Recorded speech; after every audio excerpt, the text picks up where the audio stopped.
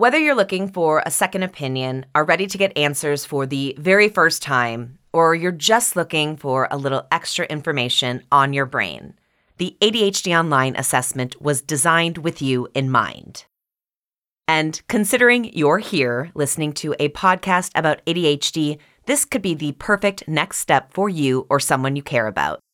Until June 30th, Refocus listeners will receive $20 off their ADHD Online assessment simply by using the discount code REFOCUSED20.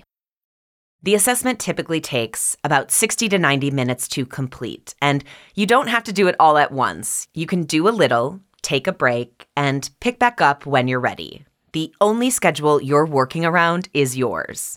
The questions are dynamic and logic-based, meaning that they adjust as you go to ensure they provide everything an ADHD Online psychologist in your state will need to evaluate and provide a diagnosis or an exclusion. Again, take $20 off your ADHD Online assessment now through the end of June by using the promo code REFOCUSED20 when you check out. Head to ADHDonline.com right now to get started.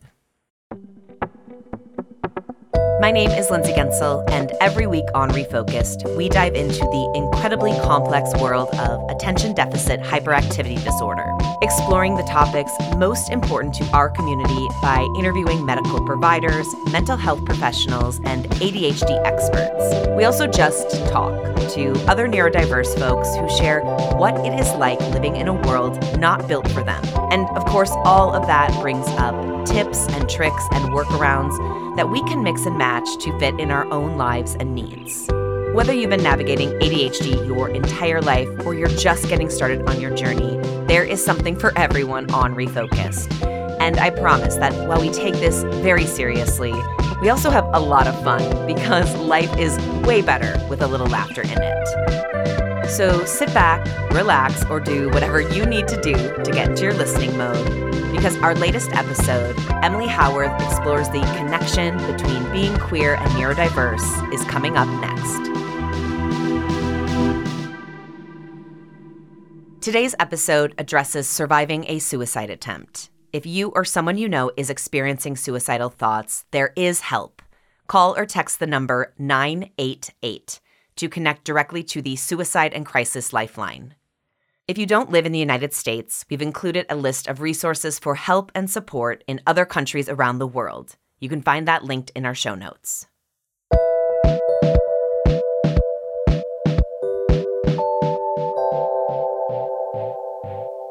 Last week on Refocused, we looked back at my conversation with neuroqueer advocate Dylan Alter, who shared some of the similarities they've identified through their experiences over the years as a person who is non-binary and also neurodivergent. One of the biggest takeaways from my conversation with Dylan was the role that masking has played for both communities.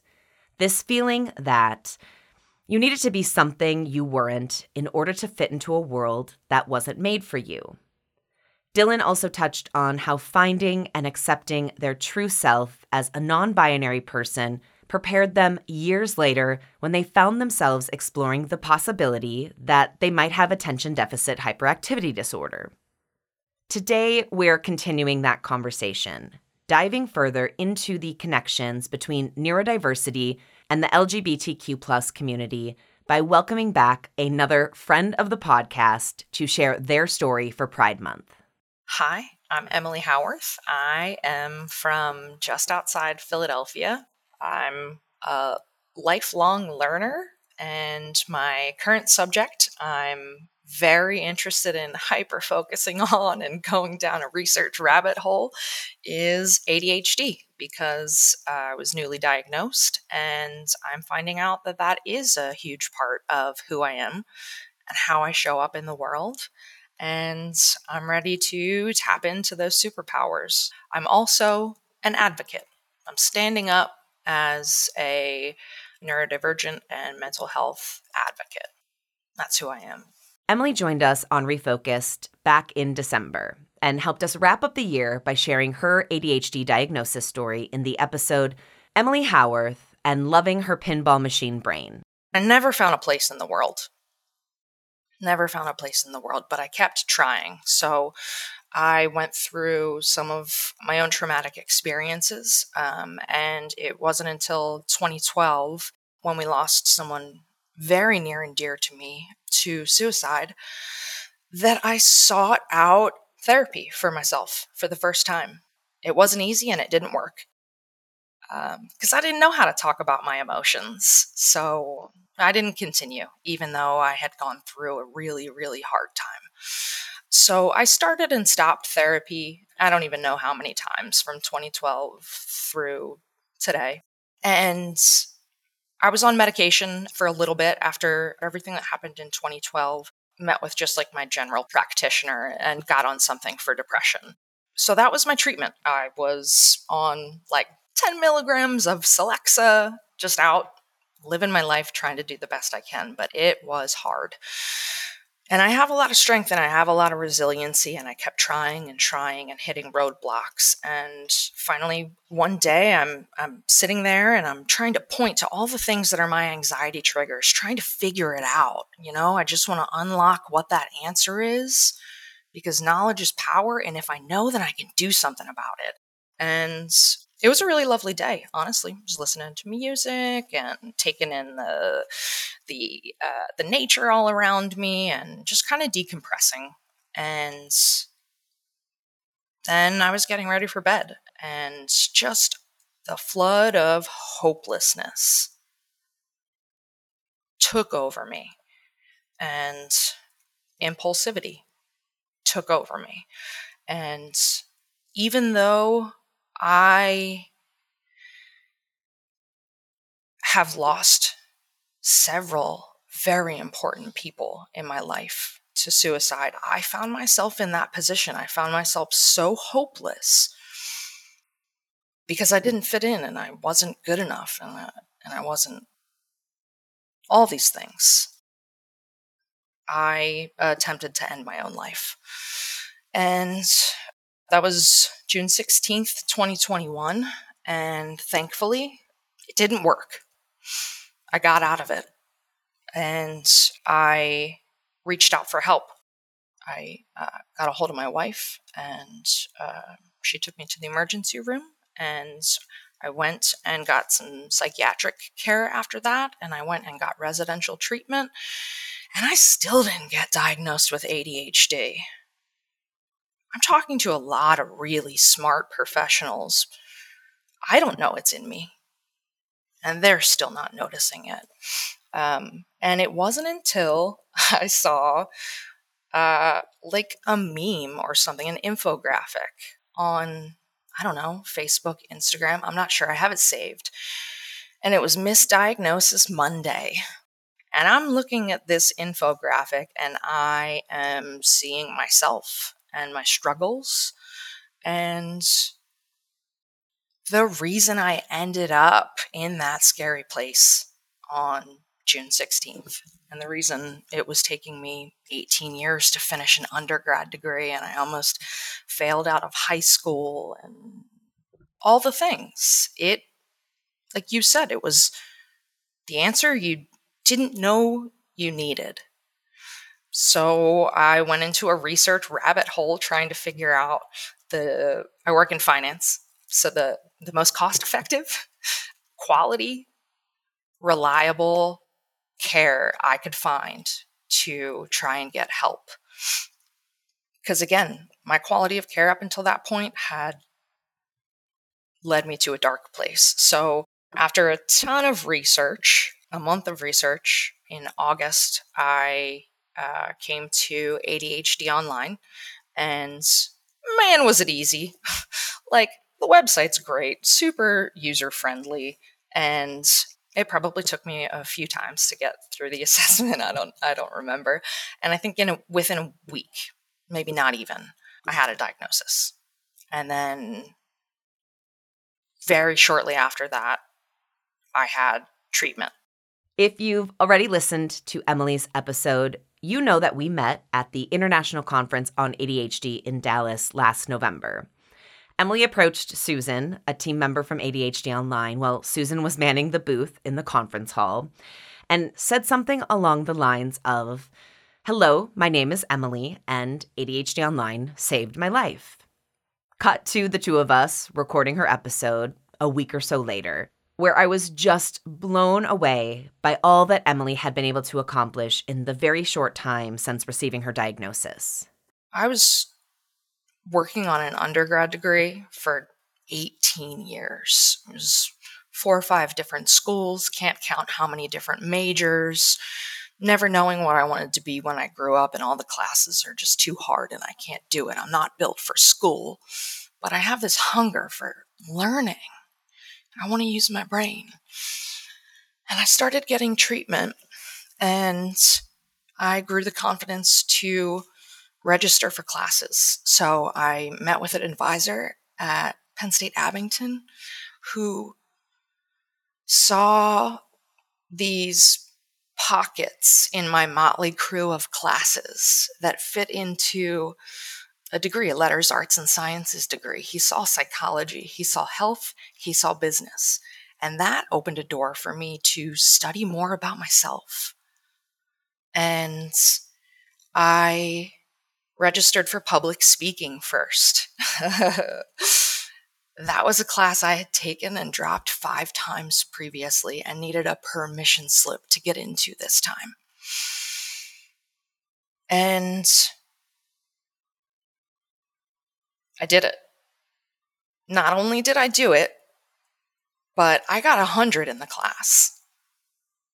And I owe that to, yes, my tenacity and my resiliency, but I owe that to ADHD Online. And man, I wish I could remember that prescriber's name, that first practitioner from way back when. But I couldn't have gotten through that class without the help that I got in those first few months. And then I scheduled all my other classes around what I wanted to learn about me and how I wanted to change the world.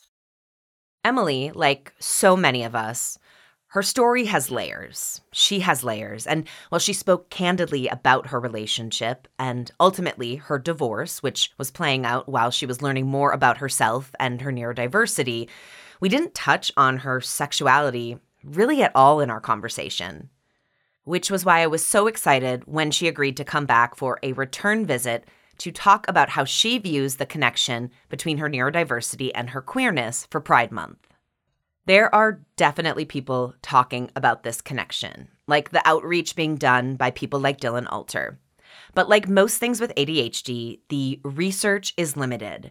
And that's why I was so excited to find the article, The Link Between Neurodiversity and the LGBTQIA+ Community, written by educational therapist and neurodiversity advocate Jess Corinne for learnfully.com. I actually sent Jess's article to Emily ahead of our chat on Thursday as sort of a prompt, something to help her find pathways she might not have thought about. Because asking someone, how do you view the connection between your neurodiversity and your queerness? Well, first, it's pretty broad, and it's also a very heavy question. And what's great is that Jess shares some really great evidence-backed observations in her article. And while I'm going to share some of them with you over these next few weeks of June, I highly recommend reading her incredible work on your own. We have it linked in the show notes for you to check out. One of the interesting ideas Jess explored in her research for why the overlap exists is, and this really makes sense, at least for me, it's the idea that people who have already questioned the norms set up for them by society, they may have an easier time embracing another thing about themselves that also pushes against societal pressures.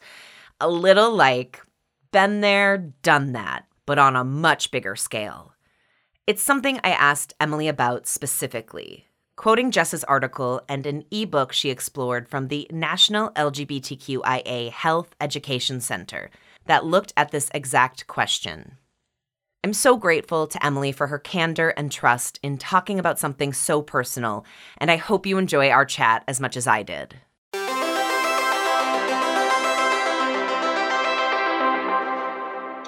Last summer, I finished up my degree and I curated my classes in a way that I started studying things that had to do with me and how I'm showing up in the world. So I changed my major to psychology, health, and business.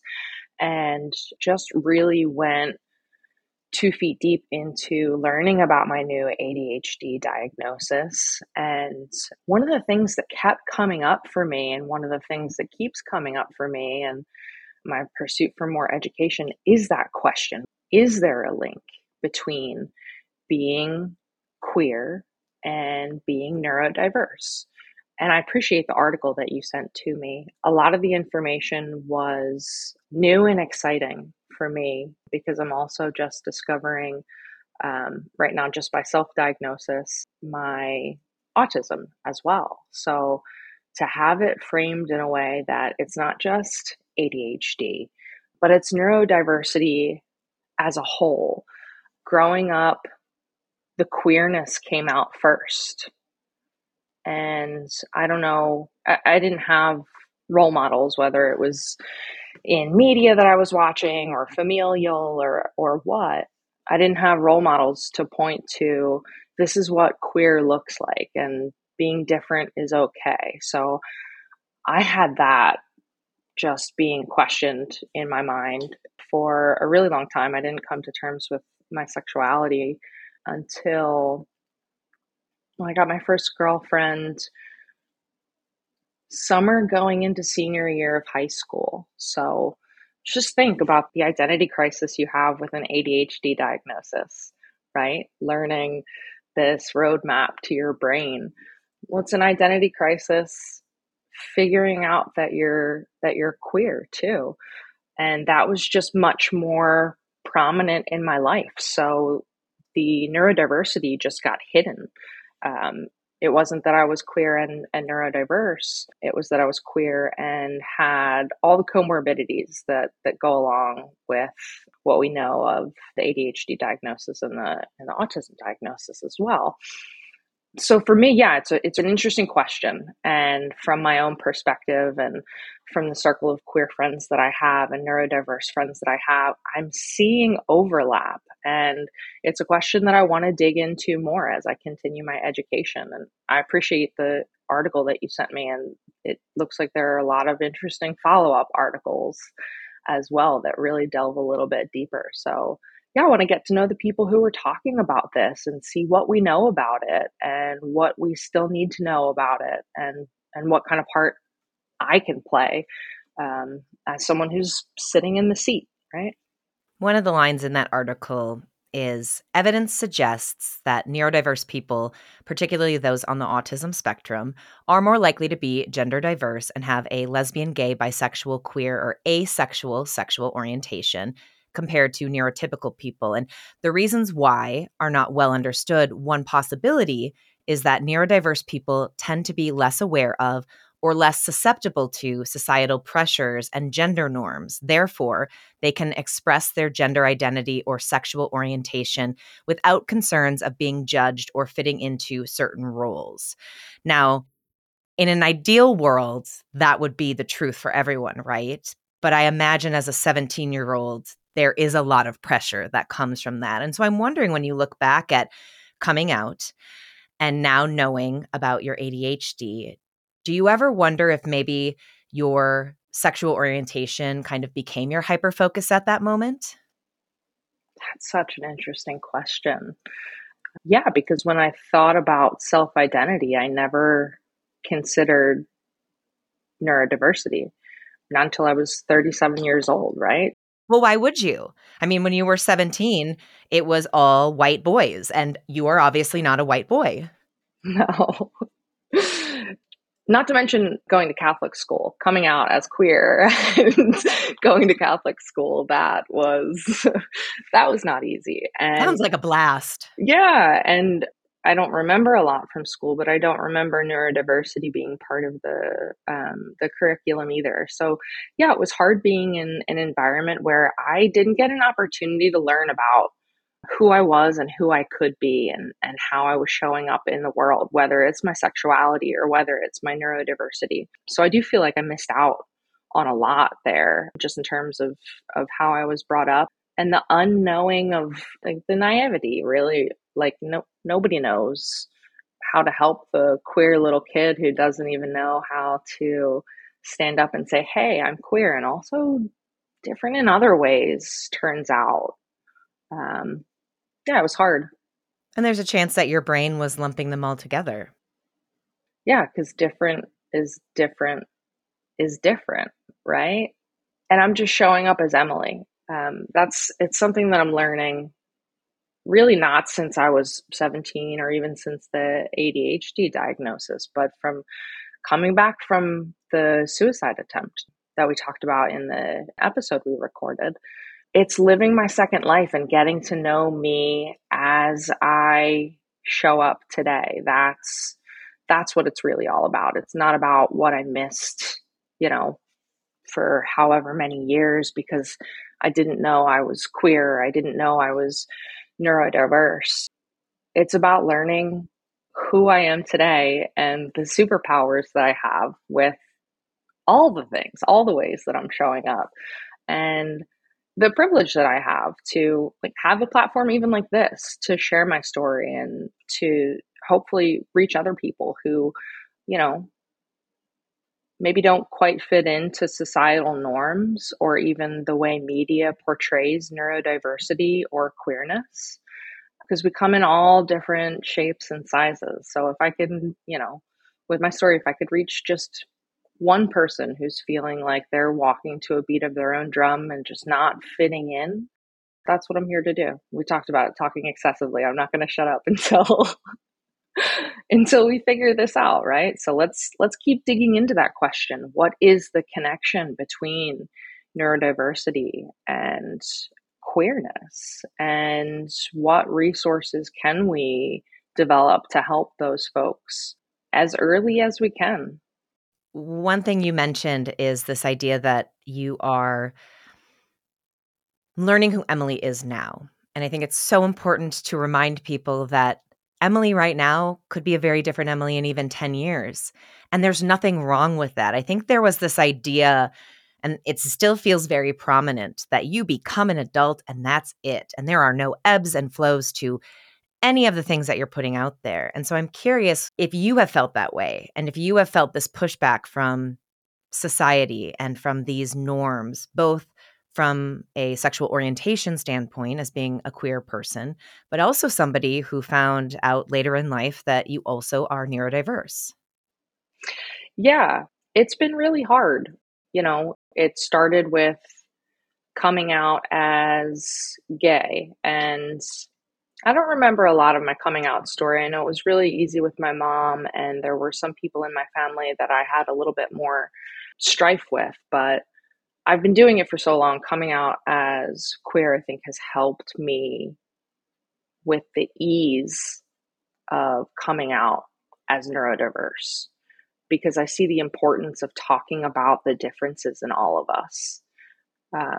So yeah, I feel like I've got my back up against the wall in a lot of ways, especially with learning who I am. And with that comes, I'm finding, more diagnoses that have gone missed, right? Like I've got neuropsychological testing scheduled because I've been talking to my therapist about struggling with OCD as well. And sometimes it's hard talking to people about this because it's like, oh, another thing, right?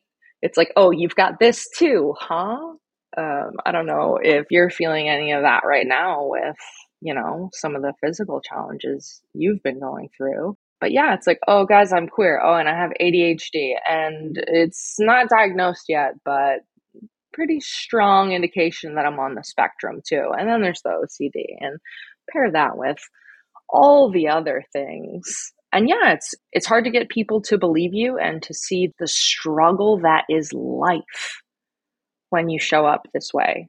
Because it's not just anxiety and depression, and it's not just challenges with motivation and fatigue. It's layers. It's so many layers of everything just pinning you down that if you don't have the right meds in place, if you don't have the right therapies in place and the right alternative modalities and support systems and things like that, then it's really easy to fall apart. And it's really easy to get to a dangerous place, especially with impulsivity. So, yeah, I've been working really hard to leave judgment at the door for others and myself. It's a line from a song that I've been listening to a lot lately, and just reframing my thinking. Like, I don't need permission from anyone to be anything. I just need to spend time figuring out who I am and how to make this world that's not built for me work for me. And it's a challenging and oftentimes very lonely process. I feel like you might be able to connect with this, but I have said through my health journey over the last 6 months, like, I am really good with being the center of attention. This all is a little much. Like, I could use a break. I don't need all of this at once. Yeah. But that said, going back to what you mentioned, where it's this feeling of like you're constantly being like, oh, now there's this, and now there's this. Mhm. For people who have never dealt with something that can be so consuming of their life, once you know what proper treatment and proper acknowledgement can do for you, you would never do anything but fight like hell to make sure that you get it. Yeah, absolutely. That's what I've been doing ever since I survived my suicide attempt. I've been fighting like hell for treatment. I had to fight like hell to get into residential treatment because they told me I wasn't suicidal enough. And you have to show up to every single appointment being an advocate for yourself, knowing all the things, knowing how you're showing up every day and the ebbs and the flows. And you have to know how these meds are working for you, even though I'm not a doctor. um, yeah, there's so much that's put on us. And then there's the societal pressure to show up and perform the same way everyone else is. And it's it's the wiring in our brains. That's why it's called neurodiversity, right? It's not a choice. It's not laziness. It's not everyday anxiety that people just deal with. It's it's an invisible disability. There's this idea of the double minority effect. So you, as a queer person, as somebody who is also neurodivergent, would belong to this idea where you belong to two different minority groups.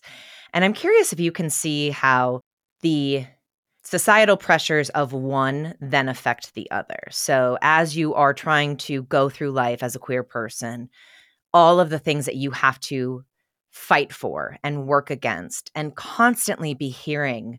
I mean, even right now, the hateful rhetoric that is being pushed across this country and is being pushed down our throats, and it's hard to avoid it. How does that then affect your life as a person who is also neurodiverse? And on the same token, there's all these people who love to say, oh, everyone has ADHD, or it's not that bad, or everyone's forgetful. You're really making it into something bigger than it's supposed to be.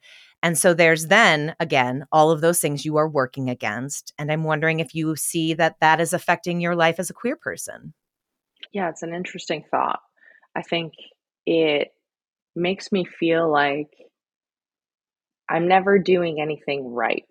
And I know that kind of comes standard issue with ADHD.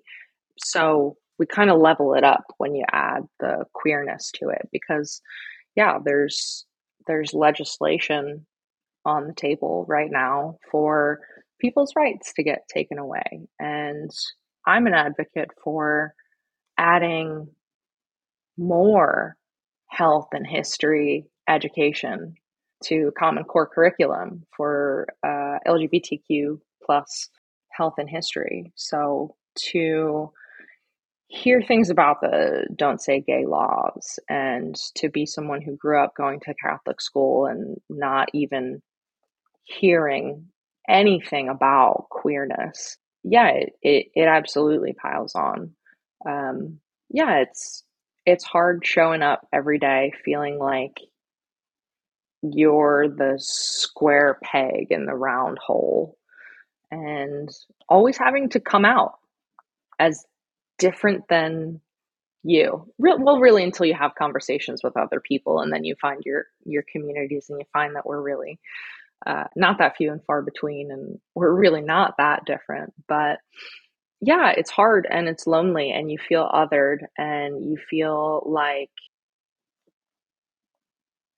nothing you do is going to be good enough because you're not fitting into that societal mold. You can't love like everybody wants you to love, and you can't work like everybody wants you to work. And because of that, you're less than.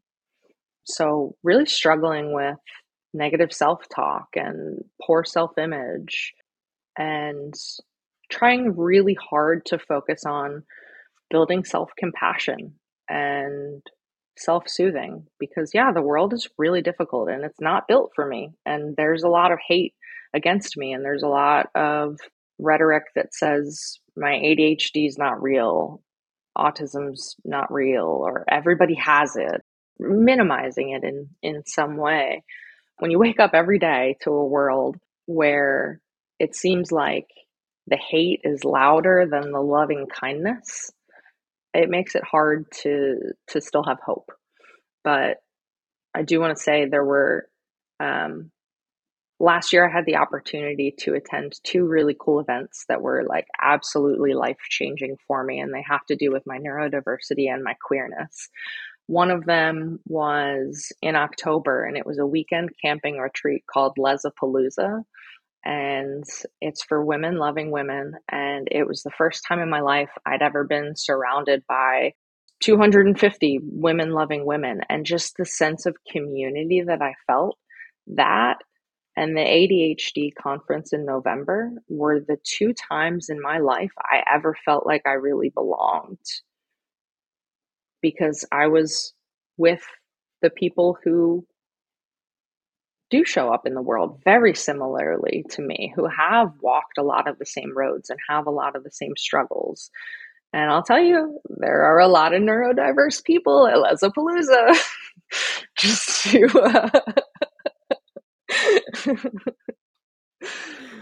I'm so glad that you made me laugh there, because I can feel your pain and anguish. And I want to tell you, one, I'm so glad you're here.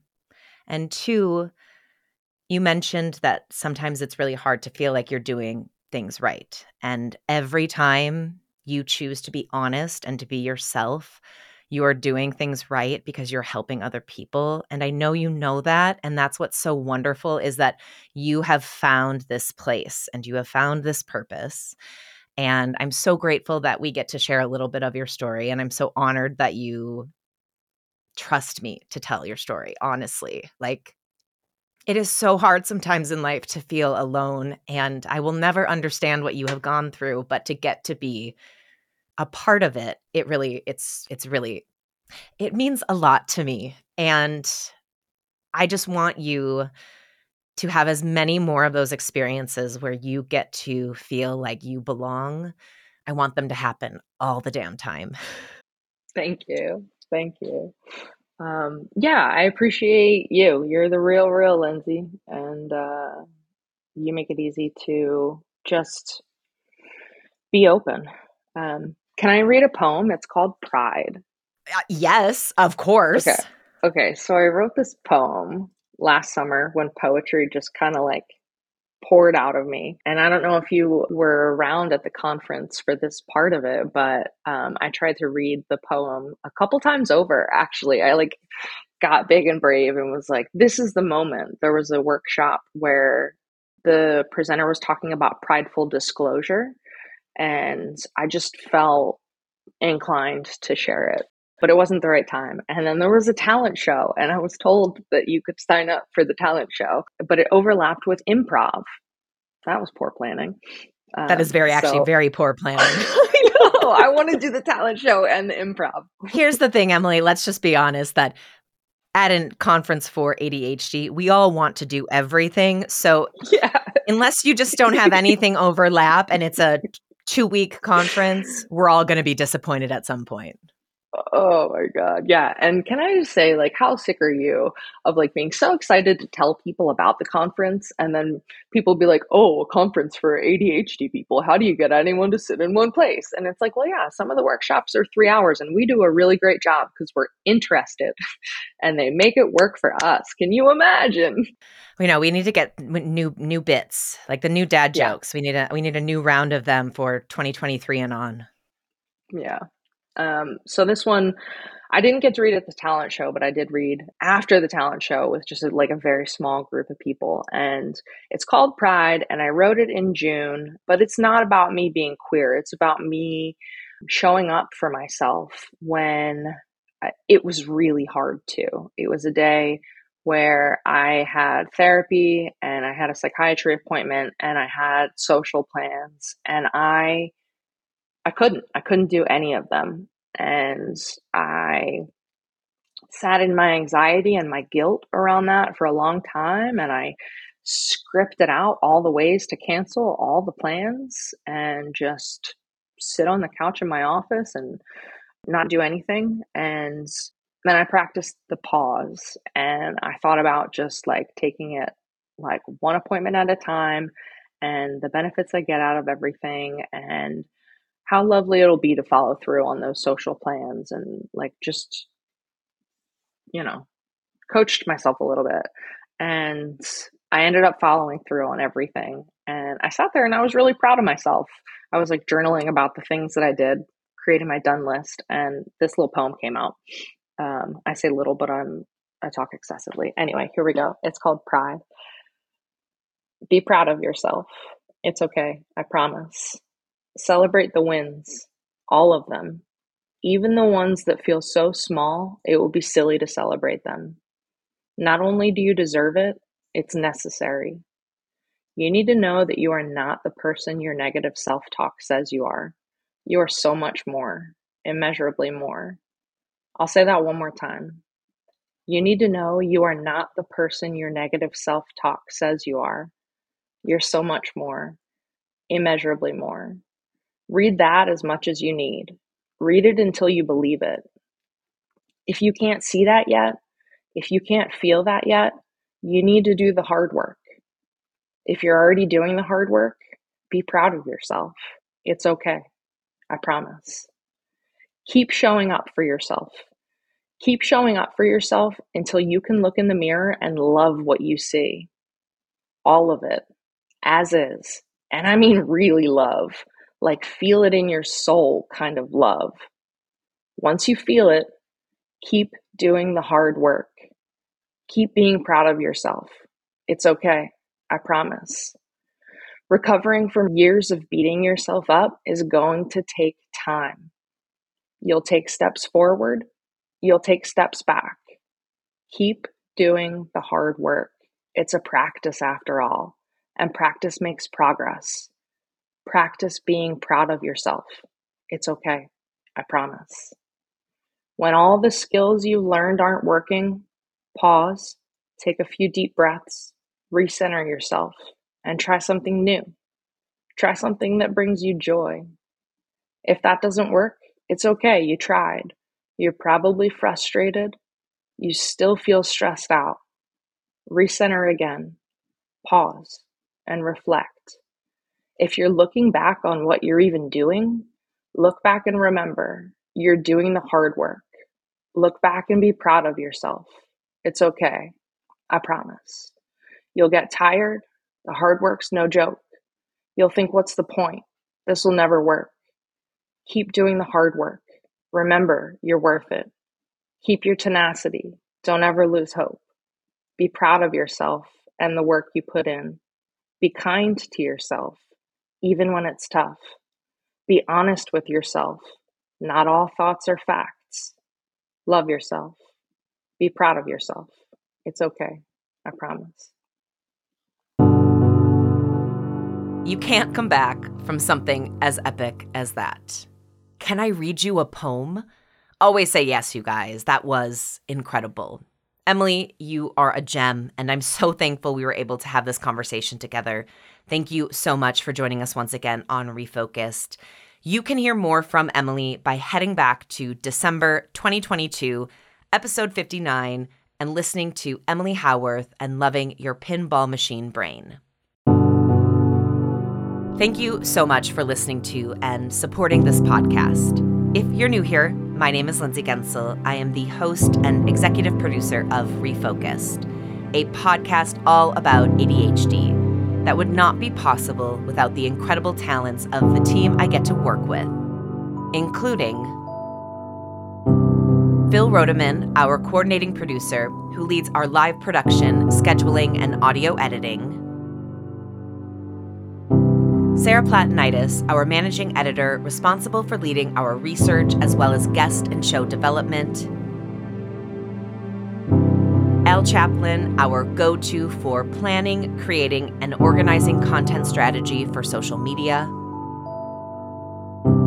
Support for this podcast comes from our partner, ADHD Online, and the incredible team of people I'm honored to work with every day, including Keith Boswell, Suzanne Spruitt, Melanie Mile, Claudia Gotti, and Trisha Merchandunny.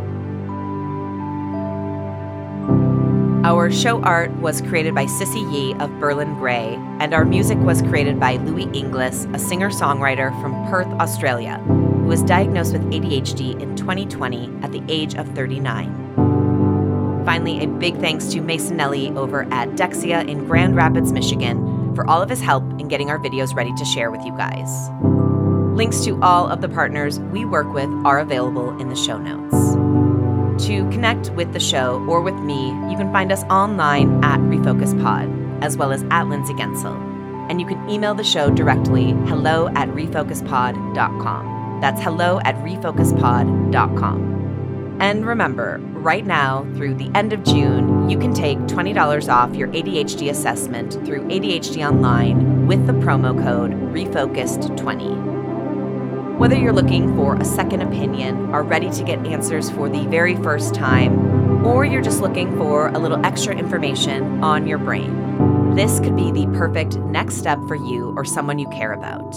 Remember, get $20 off your ADHD Online assessment simply by using the discount code REFOCUS20 at checkout. Head to ADHDonline.com to get started. Take care of yourselves, and please, in an effort to reduce the unbelievable amount of stress we all carry around with us unnecessarily, be a little kinder to yourself this week. And we'll see you back here soon.